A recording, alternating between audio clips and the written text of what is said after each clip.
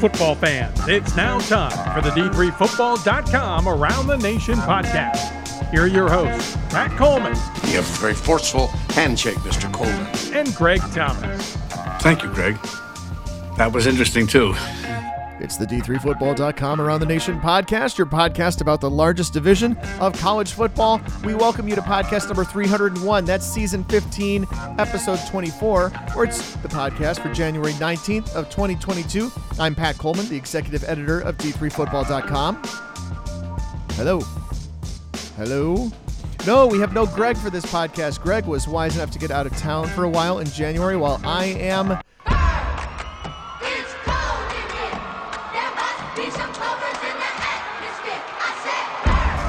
Well, I am in Minneapolis in January. We've got a special edition of the podcast, but we're putting a number on it. This is number 301.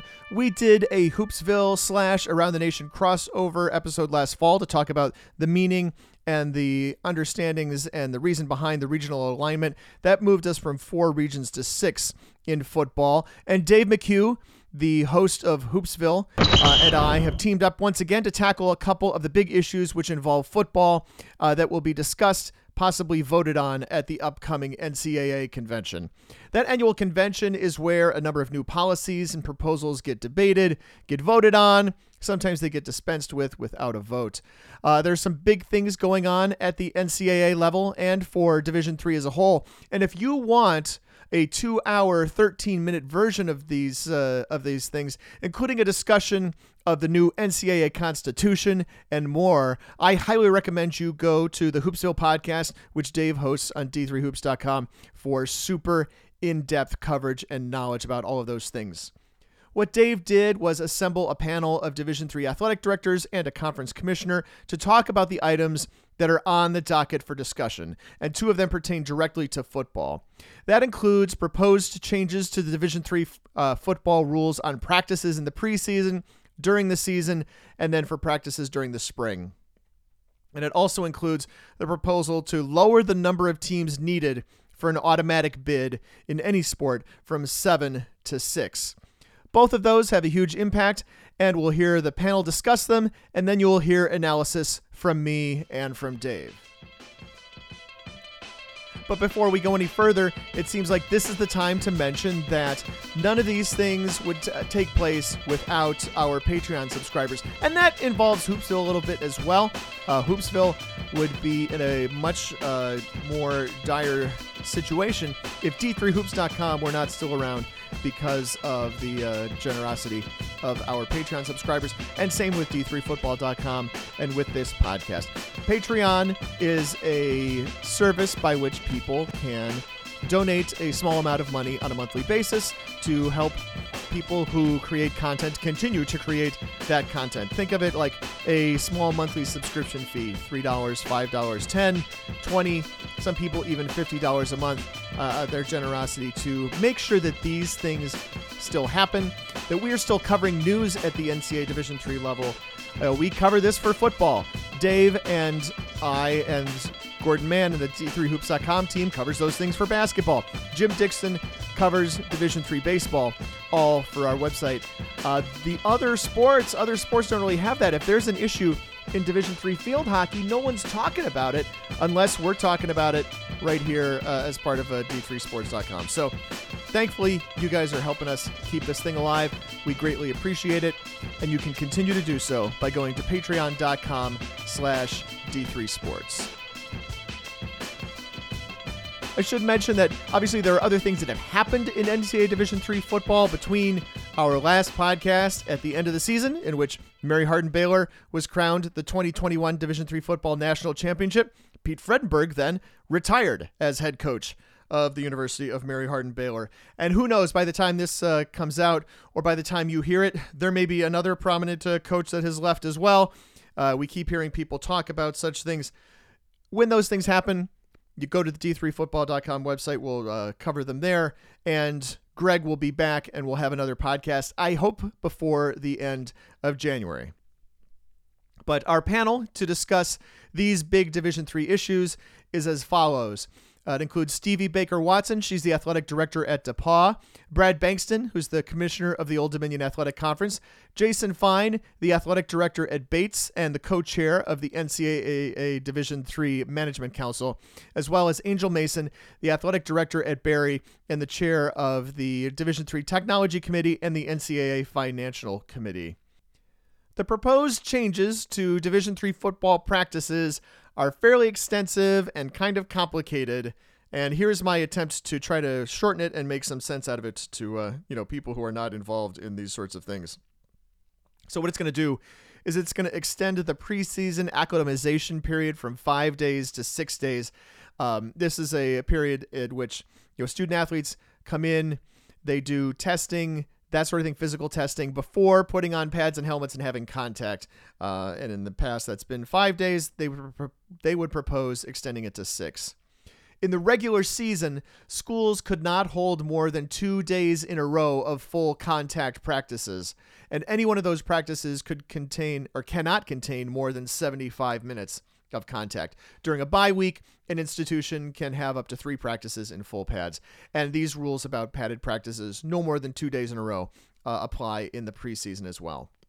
Spring practice, which in Division III is up to 16 days, depending on conference rules, they could have up to 4 days in helmets and shoulder pads. Now, there would still be no full contact. There wouldn't be any 11-on-11 contact drills, and the focus is intended to be on teaching individuals appropriate blocking and tackling. I have talked enough. Let's turn it over to the panel and Dave McHugh to discuss these proposed changes to Division III football practices. Not a game. We talking about practice. Football always seems to have something at the convention. I say that a bit tongue-in-cheek. This is a bit of a change in practice playing seasons. It comes out of the health and safety and obviously concussion investigations, for lack of a better description, that have been done. I'm kind of curious. I believe, if memory serves, you all have some role in football. How does this, how big is this impact, or what is this bill going to do, and why is it maybe so important for the division? I'm not sure who to start with, so I kind of just throw that one out there for you guys. I'll go ahead and start. We'll get this moving. So I think it's really interesting, and it'll be a really good thing because we're starting to make more movement related to health and safety. The additional time for acclimatization, I think, is a great thing. The con to that is we're spending too much time only talking about acclimatization in football, and we're not spending time talking about acclimatization in all these other sports that absolutely need it. So I am grateful, having been a proud member of CSMAS, to have been able to be part of all of these different conversations about acclimatization, but the association is more than just football, and we need to start doing something about it. I think that there's going to be a lot of people who are going to have an agreement with one thing, like what's going to happen in the fall. So, 2 days of padded practice during a regular year, that extra time for acclimatization. And right now, where we're at in healthcare and the availability of athletic trainers and the pressure we're getting to provide medical care for our student athletes, I think folks are really going to struggle, those in our chair, saying, yeah, we really want that to happen in the springtime. Even though we're going to have student athletes. I mean, I've got student athletes that are on both sides of the camp of, man, that'd be really great, but I kind of like my spring experience right now. I don't know if I want to move to that. But yet I think we're going to feel pressure from the group to move that way if other people do. Otherwise, it'll be used against us. So that I'm really hoping someone might choose to maybe split that piece of legislation into two. Maybe the people who sponsored the legislation, and maybe it might vote differently. Jason? I've heard that rumor today, maybe perhaps that may happen. And if that happens, Dave, the only thing I would say, and I'd hand it over to the two ADs, I'm the person that tries to implement the rules and make sure that people are, kind of doing the things they're supposed to be doing on occasion. But I would say this is the division's chance, the governance chance to say, put up or shut up in the spring space, right? We've heard it. We've talked about it ad nauseum. You know what? Let's put it out there and see what happens, see if it sticks. So if this thing split into a preseason traditional spring kind of vote, I think we're going to see support preseason, probably support traditional. And there's going to be a really interesting margin there of trying to figure out what happens in the spring, because I know our football coaches want it. I'm not 100% sure all of our administrators want it. And you know what? There are really odd reasons why. Some of it's space. It's like we move out of our locker room for the spring. We give that to lacrosse. We don't have space to put the equipment. We get our equipment reconditioned. Can we get through all of that? Yes. Is it worth the pain and suffering? I don't know. And that's up for all these other three, these ADs, to make these decisions and their presidents to cast their ballots. So that's my thought on it. I think it's put up or shut up in the spring, though. And the different reasons that you mentioned, again, permeate the different types of institutions that we have. So, and you could be looking at 3 different votes, right? We could split this out 3 ways. Making my head hurt. I absolutely echo that. I think if we have the ability to separate them out, and somebody, point no conference fingers, that brought this forward were to separate these, then I think we would have some different votes. And I think one of the things that me personally that I'm struggling with is, how do I provide, equitable services to all of my athletes if this type of thing takes place in the spring, right? Just the sheer support for a program of that size, it is difficult to manage in a way to where everyone else is not a second-class citizen in their championship season. Yeah, it's a great point. And Brad, I find it interesting too, because Yodak was one of those conferences last year who did play all of their fall in the spring on top of everything. So you talk about a lot of those conversations have already kind of taken place, and it had nothing to do with practice. It had to do with obviously games and trying to find locker space and whatnot. And some were able to do it, and some, as you said, just flat out said there's no way. And so I do see that's an interesting split. And I agree, when I read through the legislation, I didn't consider that split idea. Okay, there's one for the preseason, and there's another version for the spring. Quickly, Stevie, could that happen? Or is it too late to make a change to that, or can they split that and say we're going to vote on just the preseason for football, and we're going to talk about just the preseason for spring? Well, Jason will be directing that up on the dais at that point in time, but whomever sponsors the legislation more than likely would give a heads up to the national office that they were planning on splitting that or supporting a split of that. And then we more than likely we would know about it by the time we gather with most of our conferences on Friday afternoon, and then it would be out there on the floor on Saturday for us to vote. Yeah. Sounds like there's been some really interesting conversation on that. So I'm excited what we might hear next week. Yeah, I've got a little inkling about that as well. And then, it has to be if this, then that, if this, then that. And that's usually when the chair, Steve has been in that position up on the dais, has to kind of direct traffic. And of course, I don't know when the last time something got split into 3, but of course it would be my year. So it's easy though. It's easy because here's the best part about it. You make the motion and it's non-debatable. So it becomes a vote up or down. So the membership's either going to say, hey, we like it or we don't like it. You don't have to deal with, Jason, you're not going to have a lot of moving parts up there. It's going to be, all right, we got a motion in a second. Let's, there's no debate.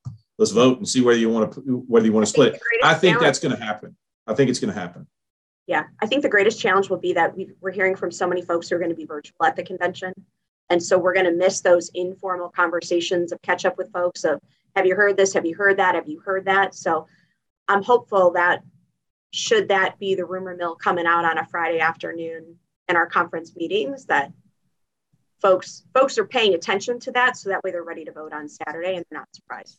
Quickly, how would it split 3 ways? I saw the 2. What am I missing on the 3rd?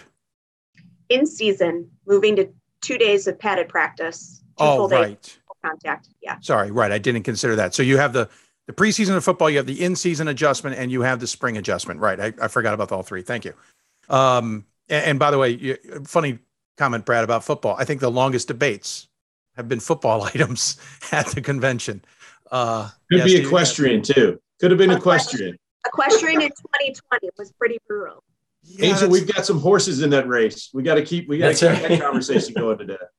Well played. Of course, equestrian up for debate about being a emerging sport.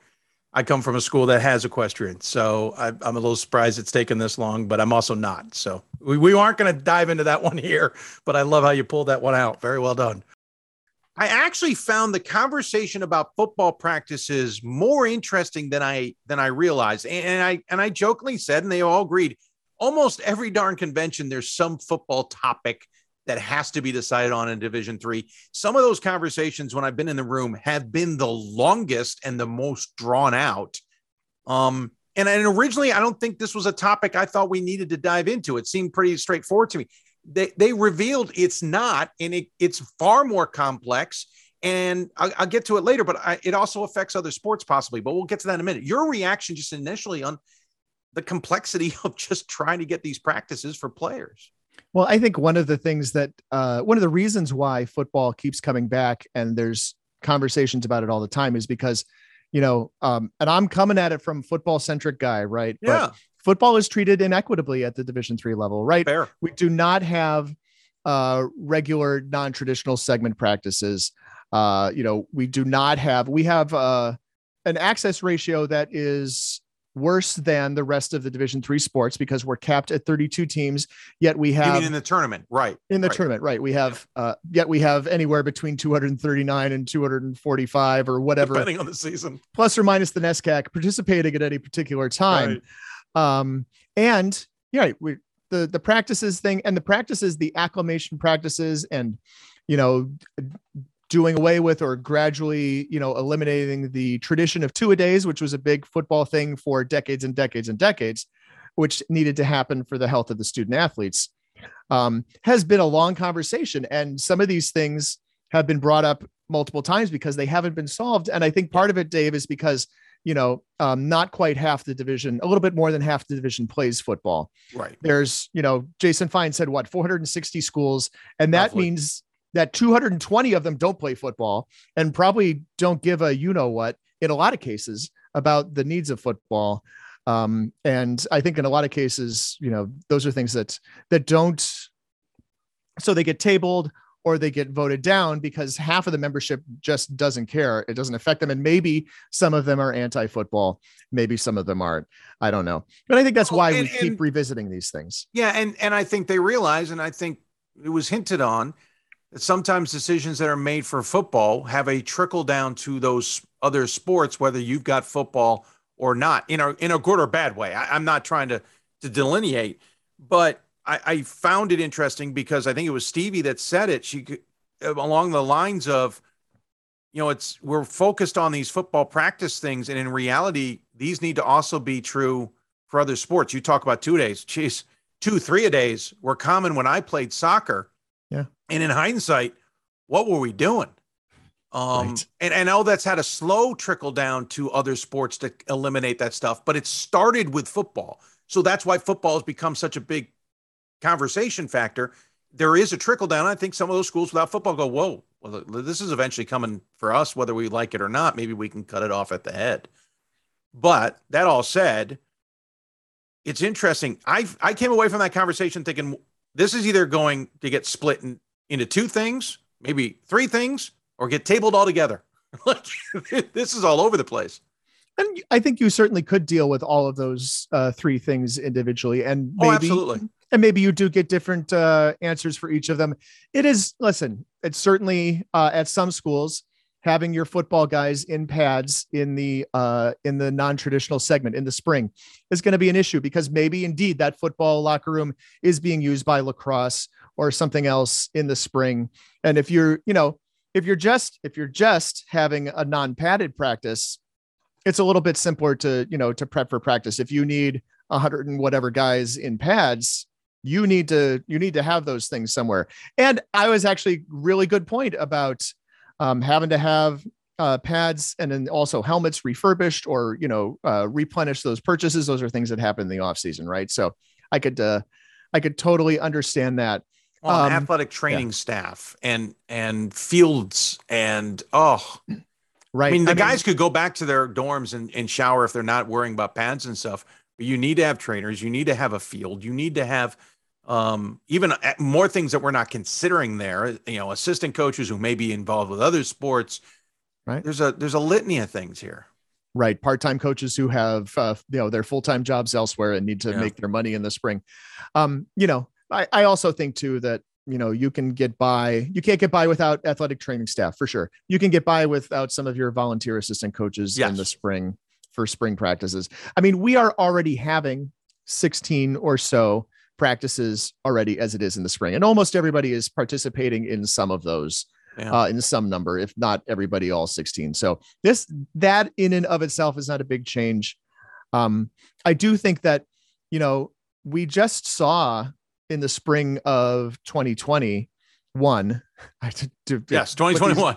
These years are all running together. Oh, I hear that, we saw teams participating in spring practice. A lot of them, probably about, there were probably about a quarter of Division III played a real number of games in the spring of 2021. So those kind of case studies are already out there. Case studies about student athletes well-being can be done. They're already out there. I mean, Mary Hardin Baylor won the national championship. They played a full 5 games in the spring. They played 15 games in the fall. Those kids played 20 games in the 2021 calendar year. Yeah. So if you want to know how that affects people, go look at that. Obviously, Mary Hardin Baylor has locker room space and they have field space, and football is a priority for those guys down in Texas. But, I think that there's obviously some concerns, but, Angel Mason, Barry played a full spring schedule as well. DePaul played games in the spring in football in 2021, where a lot of the North Coast Athletic Conference didn't.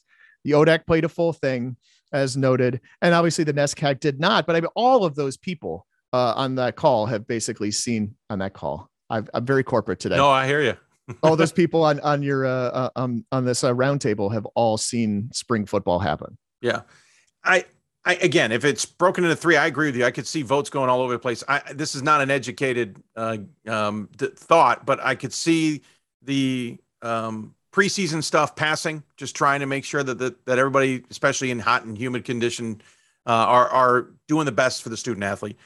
The in-season one, I don't know. I could see a lot of pushback on that, trying to make sure that you don't lose what the coaches feel. I mean, when this was discussed with just the spring, and I'll get to that in a second, just the spring conversation about whether they should or shouldn't have pads and whether they should be, it's a teaching tool or not a teaching tool. There were some coaches that said, we need this, we need to teach, we need to make them better, et cetera. And there were other coaches that said, if they're not good enough by now, it's too late. Well, and you mentioned I'm in Minnesota. That's where John Gallardi really pioneered the whole concept of not tackling in practice, not having pads in practice. And, the Ivy League has done this over the course of the past several years, too much fanfare, even though John Gallardi invented the thing. Yeah. And a lot of schools are doing it. Right. And it's, my understanding, although I am not an NFL expert, my understanding is that sort of thing is regulated at the NFL level. It is. Absolutely. Right? Yeah. Yep.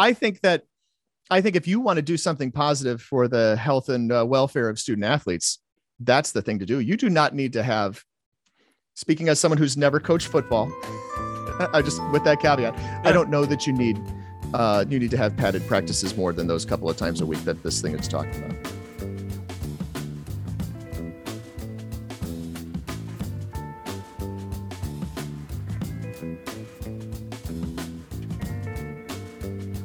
The second segment of this conversation involves the proposal to reduce the number of teams required for an automatic bid in a conference from 7 teams, where it currently stands, to 6.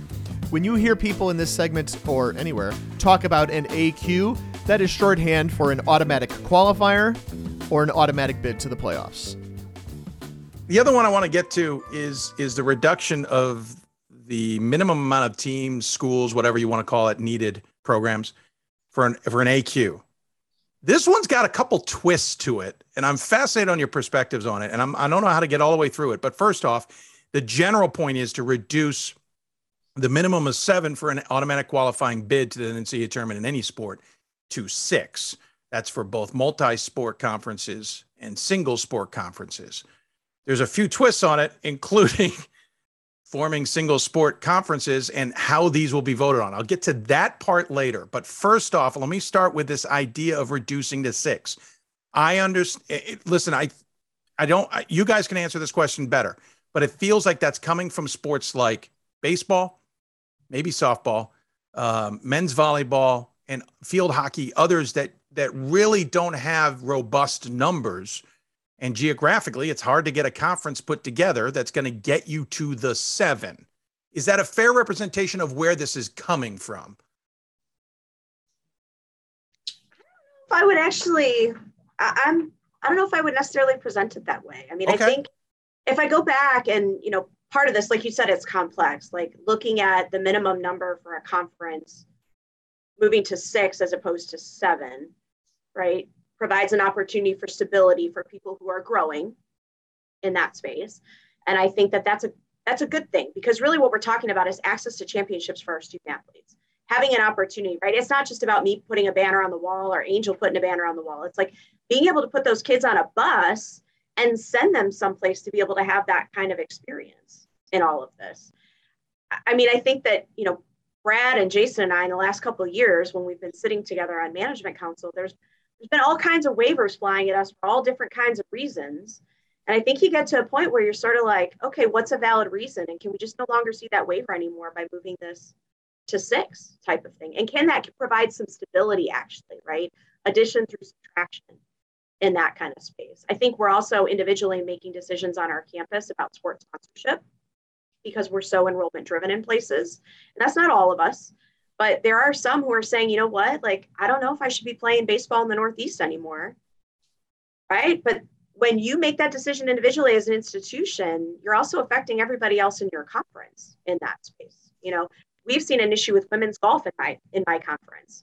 And so to see that over the years, another person drops, someone makes a promise, and then they, suddenly now it's a much harder path for my golf team, my women's golf team in particular, to try and get to a championship through an AQ. So, I mean, I've got a little skin in the game on that one, but I think it's actually good from a stability standpoint. And Angel, you've got a really large sports sponsorship portfolio for you at Berry. How are you feeling about this? Yeah, I would say that I'm in favor of it. And I'm in favor of it because I think it will allow many of our conferences to have stronger conference alignment. I think it will remove some of the affiliate memberships, because then conferences would be able to fully sponsor a sport towards an AQ on their own, which for many of our schools in Division III, financially, that could be helpful. Right.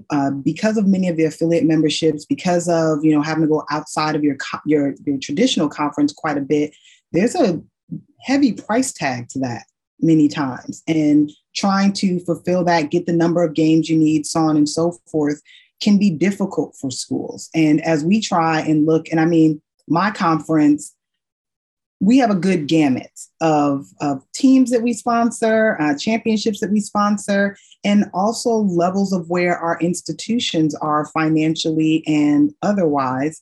And it's important to consider all the schools as a part of your conference and what you're doing next.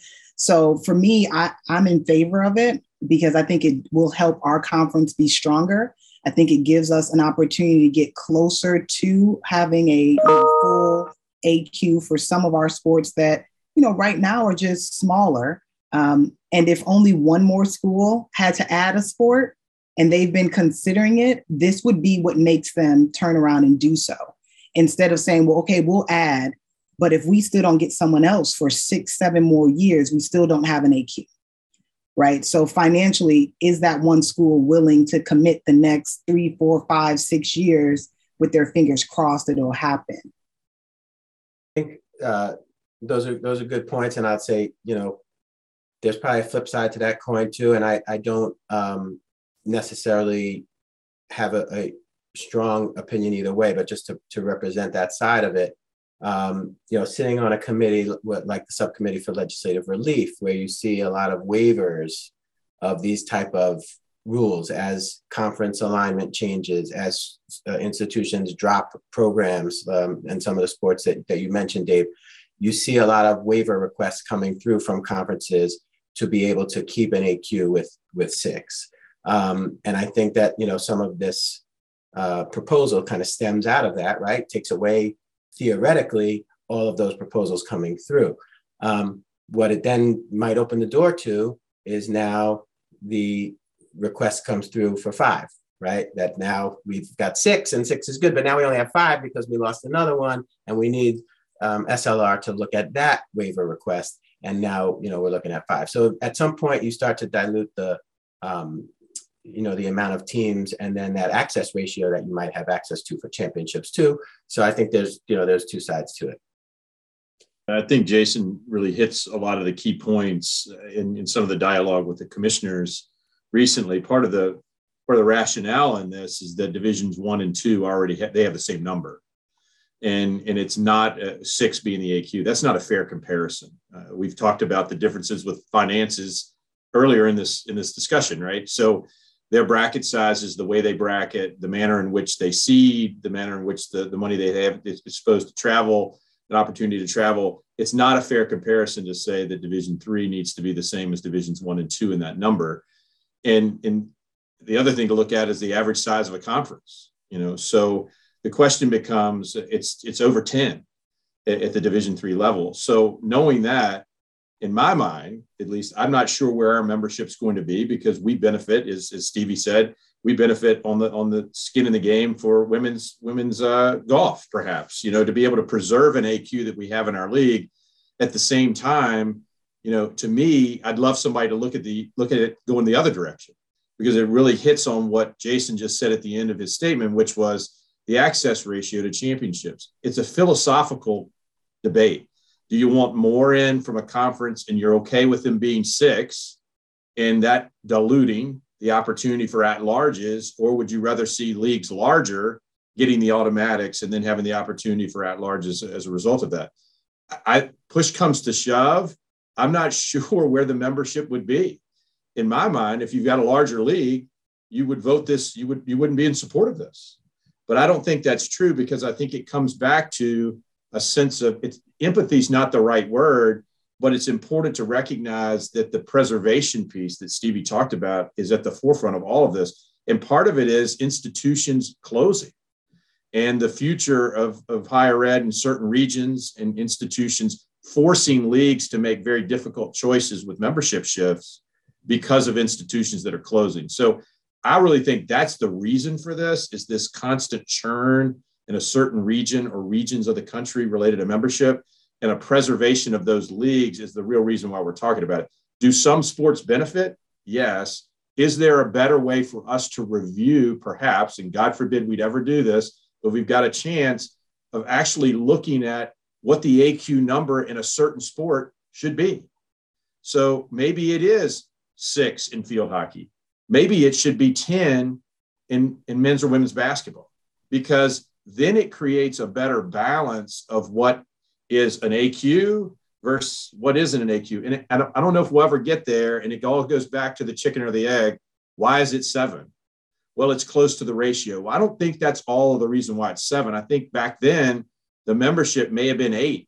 The average number of members in a league may have been 8 then, and it's not now. So it's really difficult to kind of go back and, put the genie back in the bottle on that number. Now it's like, let's do the same thing as divisions 1 and 2. And in theory, I don't buy that as being a reason to say yes to this. Not to say, again, I think our membership will support it. I'm not sure. We're having our meeting on Friday just to clarify all of that, but I'm not sure where we'll be. But we're a bigger league, and it doesn't work to our advantage in this situation for this to pass if it were to change the AQ complexion of championships. That's just obvious. I'm just stating the obvious. But interesting you bring up the bigger leagues, but you also brought up securing women's golf, because I also would say the bigger leagues do have some of those sports. That's right. That this will help. So it's kind of a weird dichotomy. It is. Yeah, balancing it. To your point about maybe every sport needs to have its own number, which I think is a tremendously good point. This does maybe have an unintended consequence. And I'm going to bring up that other F word that we brought up earlier. That starts with 8 letters. Football. There's only 5 at large in football. You go to 6 across the board, including football. And I could, from my own work that I've been doing for the past few months, I could foresee 2 or 3 of those gone and being AQs just in the next year or two, if not all of them. I'm not going to say I know for sure all of them. I just know there's a few that would disappear in the next year or two. Should there be an exemption for a sport like football that just cannot expand any further under the current structure? I don't know. And granted, maybe it can. Or to your point, should every sport be reviewing what is an AQ in the definition of that sport? Well, if I I haven't remember, thought of, go ahead, Stevie. if I remember correctly, the access ratio, though, to set the championship itself is actually policy. So the number of teams, the football playoff isn't going to change. It's not going to move from 32 simply by moving this AQ. No, they're locked in. Right. But there may be some leagues, to your point, that sit at 6 right now that are eligible for that pool C now. Well, now they're going to be a pool A into that space. I don't know. We've had some discussions. I don't know how many leagues are going to bust up to try and get to a space where they've got, they've had 14 members. Some of these larger leagues, they have 14 members that are playing men's soccer, and now they're going to split and go 7 and 7. So that way they can take advantage of those AQs. Stevie, I'll put it this way. I don't think you'll see necessarily busts up, but I have, and this will for a future story. I don't want to say too much. There's going to be movement where there's at least maybe 2 or 3 AQs gobbled up. And you know what? If there probably should be, if I'm totally honest, if there is a better opportunity for somebody to go, they should sure. do that, yeah. right? Yeah. But I also think too, like you sort of started in terms of, we started talking about football. Football doesn't drive the bus every time at all of our institutions about where they want to go and why they want to be in a multi-sport conference. And to Angel's point, being in a single sport conference can sometimes be pretty expensive. So it'll be interesting to see who makes the move should this be passed.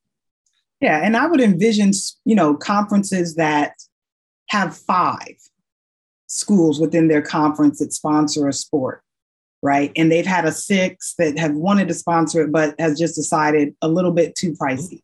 Or you have a conference that has 6, but they're kind of split up in different conferences. And now they're like, well, if we just come back together, we're now all under our one umbrella, right? And we have a full sponsorship within ourselves. I envision more of that than I do our larger conferences splitting in half for all the sports, right? I think this is more towards a handful of sports within a conference that really doesn't have their primary membership able to get an AQ on its own. Brad, you had a thought earlier. Did you want to go back to that? I don't know. I'm setting you up. Yeah, maybe. this is a basketball show, so nobody wants to hear us talk a lot about football. No, it's fine. We're general here. We do everything. Yeah, I would say to you, and this is like sacrilege. So if I say it, people will cringe. I'm not sure why football in the state that they're in can't make a case to say that they should have their access ratio. They should ask the question. And, sure. That's the only sport that I'm aware of, other than the ones that are capped at 64, where they haven't had an opportunity to say that. And does it increase by a week? It does. Same reason why we don't go over 64 for some of the other sports. Now you could play in midweek and have something that next weekend and some sort of a pigtail kind of environment. But I was on the football committee. I chaired the football committee. It was restraint. It was a restraint then. It's a restraint now. And if what you infer, Dave, may happen, the lid will be blown off of that conversation, because there won't be any at-larges, or if there will, there'll be 1 or 2. And that will put a tremendous amount of strain on that football conversation in general. Listen, depending on the perspective of the sport I'm looking at this from, I've got different opinions on it. I know we were talking about this off air. Maybe we save it. I just loved what Brad said. But initially, let's just start with dropping from 7 to 6. If I'm in a sport like women's lacrosse, men's volleyball, or any lacrosse really, but I know there's a conference specific to women's lacrosse, men's volleyball, any of the ice hockeys, as you pointed out to me earlier. I know I'm forgetting one field hockey. Field hockey, yeah. Baseball, softball. If I'm looking at it from any of those perspectives, dropping to 6 makes logical sense to try and, as one of them put it, make sure the access to the tournament is a little bit more equitable, as it were, to other sports. Yeah. If I'm looking at this from basketball and soccer, I maybe shrug my shoulders. If I'm looking at this from football, if you're truly understanding the landscape of football, I am not a fan. Yeah. And then, in Division III football, I think we have 10 conferences, or maybe it's 11, that are 7 teams. To instead, you mentioned maybe not talking about what Brad Bankston said, but I think it's absolutely. Oh, I was going to get to it. Yeah. Right. It dovetails exactly what you just said. You said, if you're looking at it from a perspective of one sport, you might think of it differently than if you do of the other. So let's just build that into the system. I agree. Let's just say football should be 8. I don't know if basketball should be 10. That was, who knows? Yeah. That was interesting. That was a big number. About, right. But he was taking the average. Yeah, right. No, exactly. It's true. There are a couple of really large conferences that skew that average, right? And Brad's is one of them. Yeah. Yeah. Right. But, but ice hockey at 6. Yeah, I think that's a good idea. Yep. 6 field hockey members, 6 baseball members. I think that's absolutely a really good way to go. It's difficult in some parts of the country to field a baseball team, right? Because you can't get out on the field really and play home games until April 1st in a lot of places. Right. And then Selection Sunday is like 6 weeks later. You're trying to get 40 games in. You get 7 games in Florida. Yeah. And then you come back and you wait 3 weeks and you try to get your other 33 games in a blitzkrieg. Absolutely. So a lot of schools don't participate in that. Baseball is kind of a one-off sport, right? It takes a lot of real estate to play. It takes a good amount of equipment. You end up traveling a lot. Kids miss a lot of class time. Not every school is into that. So like the Empire 8 has really struggled to field a full complement for baseball. That's just one example kind of over the past. Oh, absolutely. Yeah. Forever. And so there's been a lot of conference movement up there, and sure, some of it's baseball, and schools have tried to add baseball, and yes, it hasn't necessarily taken. So absolutely. I understand that. That makes perfect sense that we do that for a handful of sports. If you do this in football, you are going to have some of these conferences where their members are out playing football somewhere else, because you only have, let's say, 4 SUNYAC members or whatever sponsor football. What if the SUNYAC then decides, well, we're going to pull, Buffalo State back, and we're going to pull Cortland home, and sure, I don't know, maybe we add SUNY Maritime because they're a SUNY school, or they're not right. SUNYAC, right? And then you've taken an AQ away, and then and now we're down to 4 at-large bids instead of 5, and of course, without ever talking about the elephant in the room, the elephant as in the jumbos, as in Tufts, as in the NESCAC, yes, taking a football automatic bid, which they are entitled to do, but choose not to because they don't want to play football. But that could get changed at the drop of the hat. Absolutely. Right. There are presidents at those NESCAC schools who I think are starting not to lean towards that football. Are starting to realize the athletics is just great. And I know there are some who are trying to elevate their schools through their sports at the NESCAC. It doesn't mean a tide doesn't change. And also they're like, why aren't we letting football play? Right. And there's another bid gone. Yeah. So what happens if, what happens if 2 USA South schools go on, and 2 SAA schools and 2 schools out of the ASC, sure, all in the general southeastern part of the country, decide we're going to lift our teams out and go do something new in football? They could get an automatic bid if it's 6 teams, and the SAA and the ASC and the USA South would all still have theirs. And now we have 30 automatic bids instead of 32. This is very real. And Dave, I know you know full well that there is a conference actively trying to do this, and may well succeed if it's a 6-team automatic bid. Yeah, absolutely. And that's what I didn't want to say too much on, but that's what I see in front. And we haven't even talked about what I think is the other elephant that I know bugs the heck out of everybody, because the question's raised, does a conference get an extra bid? The answer was no. There's one that does, because it's a quirk.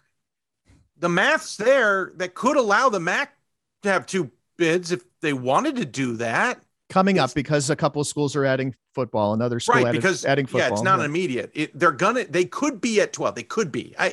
Who knows what team could drop? I don't want to make this as an absolute. Okay, there's another bit. I mean, before we're done here, we could come up, and granted, some of it's a little bit on the extreme. You could come up with moving almost all those 5 bids. Yeah, absolutely. It's not impossible to go to see a scenario where there's 32 automatic bids. Frankly, I mean, the Empire 8 and the Liberty League have been gaming themselves in football for several years. They've traded Buffalo State from the Empire 8 to the Liberty League. Buffalo State is not really a profile of a Liberty League school, but the Liberty League takes them. Right. The Liberty League takes them because they need that 7th team for the automatic bid. It is not at all unlikely to see those things continue to happen. And, with those, I think it's 10 conferences. If you took 10 or 11, if you take those teams out, put them in Pool B, then you've got, I think it was those 10 conferences. You probably have 8 Pool B bids. And that seems about right. There's still plenty of championship access for those 70 schools. Lots of opportunities. We get back a couple of at-large bids, which those Pool B teams could qualify for Pool C bids. That's not impossible. I just feel like 8 is the right size for a football automatic bid. That makes some sense. Conferences really want to have 10 football programs because that makes their scheduling real easy. Yeah. Or 8 is okay because 8's an even number. Right. You don't really want to have 7. It's kind of a mess. True. Let's legislate the 8. Football is already different anyway, right? Football is 5 weeks. Football is locked at 32 teams and can't go any higher. Football is already losing. I mean, it would take another vote to move it to larger, but and Brad said it would take another week or some ad hoc way of doing it. But that's not a clear-cut decision. As much as presidents love football, are they going to love doing that? And football already spends $2.1 million on its tournament. You add another round. Well, you add another round, you're going to add 4 more teams to the tournament right now. I think we're supposed to have 36 by the access ratio or so, and we only have 32. So you're adding certainly more doable. You're adding 4 first-round games. Or you're adding, 28 first round buys if you prefer. Play in. No, it's not a play in. No, I know. I use the air quotes. I know. So, and like the same arguments that were made in 1999 when we finally got from a 4-week tournament to a 5-week tournament is like, it's only going to be 2 teams that are playing the extra week. Similarly, it's only going to be if we got a 6-week tournament, which I was just happy to hear Brad Bankston suggest that was not completely impossible. Yeah, no, that was nice to hear. And this is a guy who's been, as he said, not only the football championships chair, but on the Division III overall championships committee. So to hear him suggest that that's not completely impossible certainly has to make football fans just a little bit happier than they would be about the rest of this. Yeah. So it all comes down to perspective. And I agree with Brad. I would love to see this tabled, referred, gone back to the drawing board and say, okay, hold on. Let's completely revisit how we access the championship. Is a blanket policy for all sports the right policy? And it probably isn't. Listen, you don't mess with the access ratio. You leave the access ratio alone. That's fine. That's where your blanket can be legit because it gives you a bedrock. But from that bedrock, build on it per sport. If it needs to be 6 for the AQ in certain sports, so be it. If it needs to be 8 in some sports, great. If it needs to be higher, I don't know the magic words there, but that's a good idea. Let's go down that road instead of this overall blanket idea. Yeah. I mean, unfortunately, or fortunately in some cases, but in this case, unfortunately, Division III likes to do it this way where it is exactly the same for everything. These are not the same sports. These are apples and Volkswagens. Let's be honest. Great example. I'm curious because my conversations are, this is going to pass.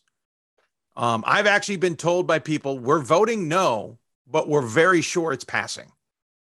I don't know of conversations like this because some of this sounds like it's already been rumbling through the division, or maybe the eyes aren't open to how this can impact individual sports. Maybe that happens convention week a little bit. And by the time they get to Saturday, Because remember, there's some time with conversations with people and whatnot. Maybe by Saturday, there's finally a hold on a second. Maybe this isn't the right move. I don't know. I could be completely off my rocker. And by Saturday, this is overwhelmingly voted through.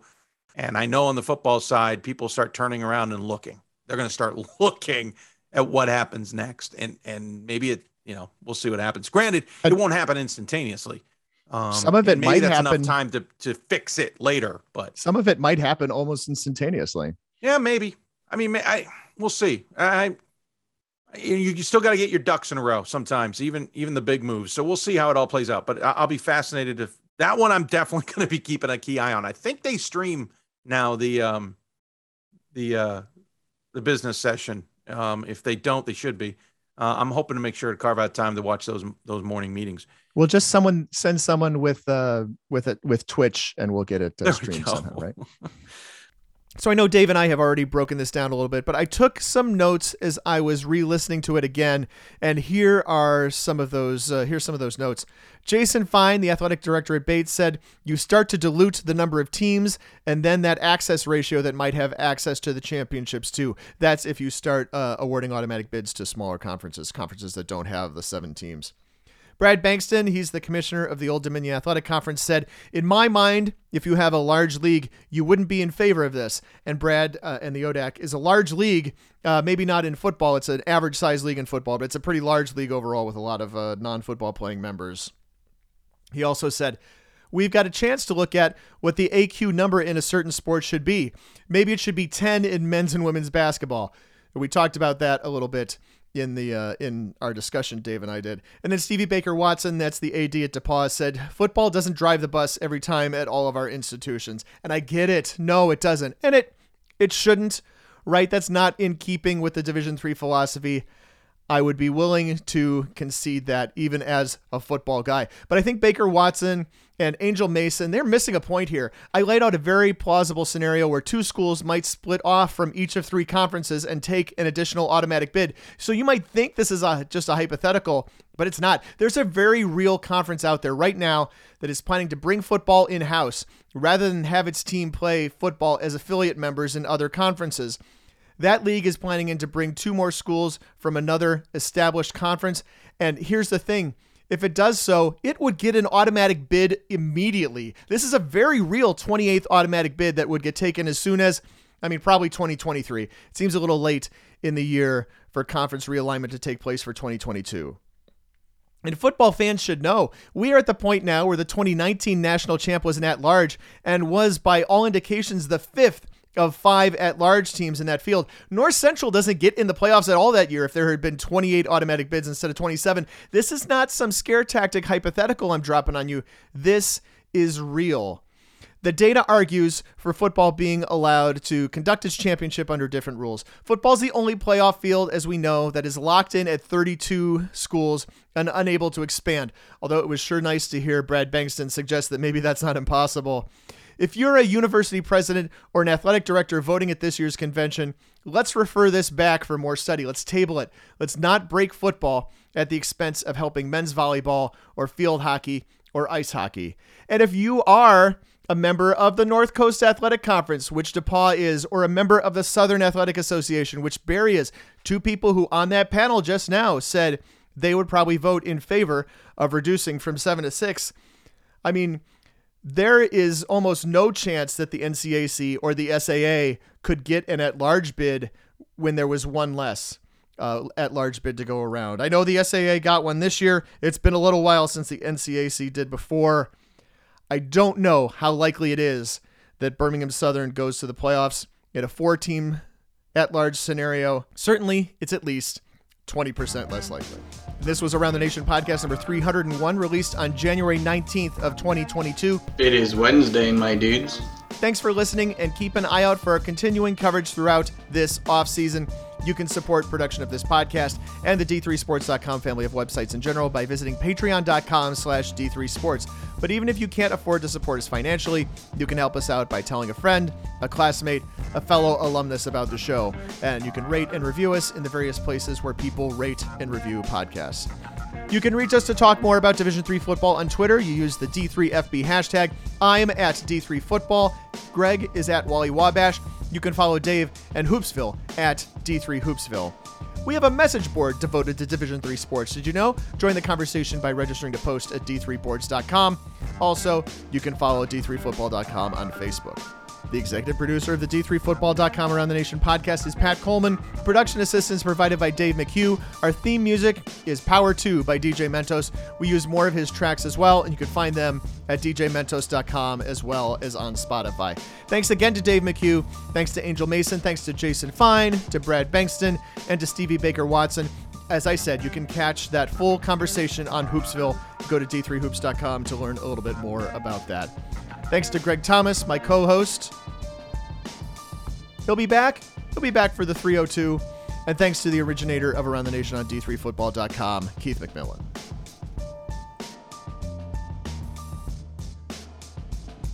I had a conversation with several people recently, just keeping my ear to the grindstone on some things, and or ear to the ground, or whatever the saying is. Yeah, nose goes to the grindstone. Nose goes to the ground. Yeah, that's it, right. And if you put the grindstone just right, you can do forehead goes to the desk, and palm goes to the face.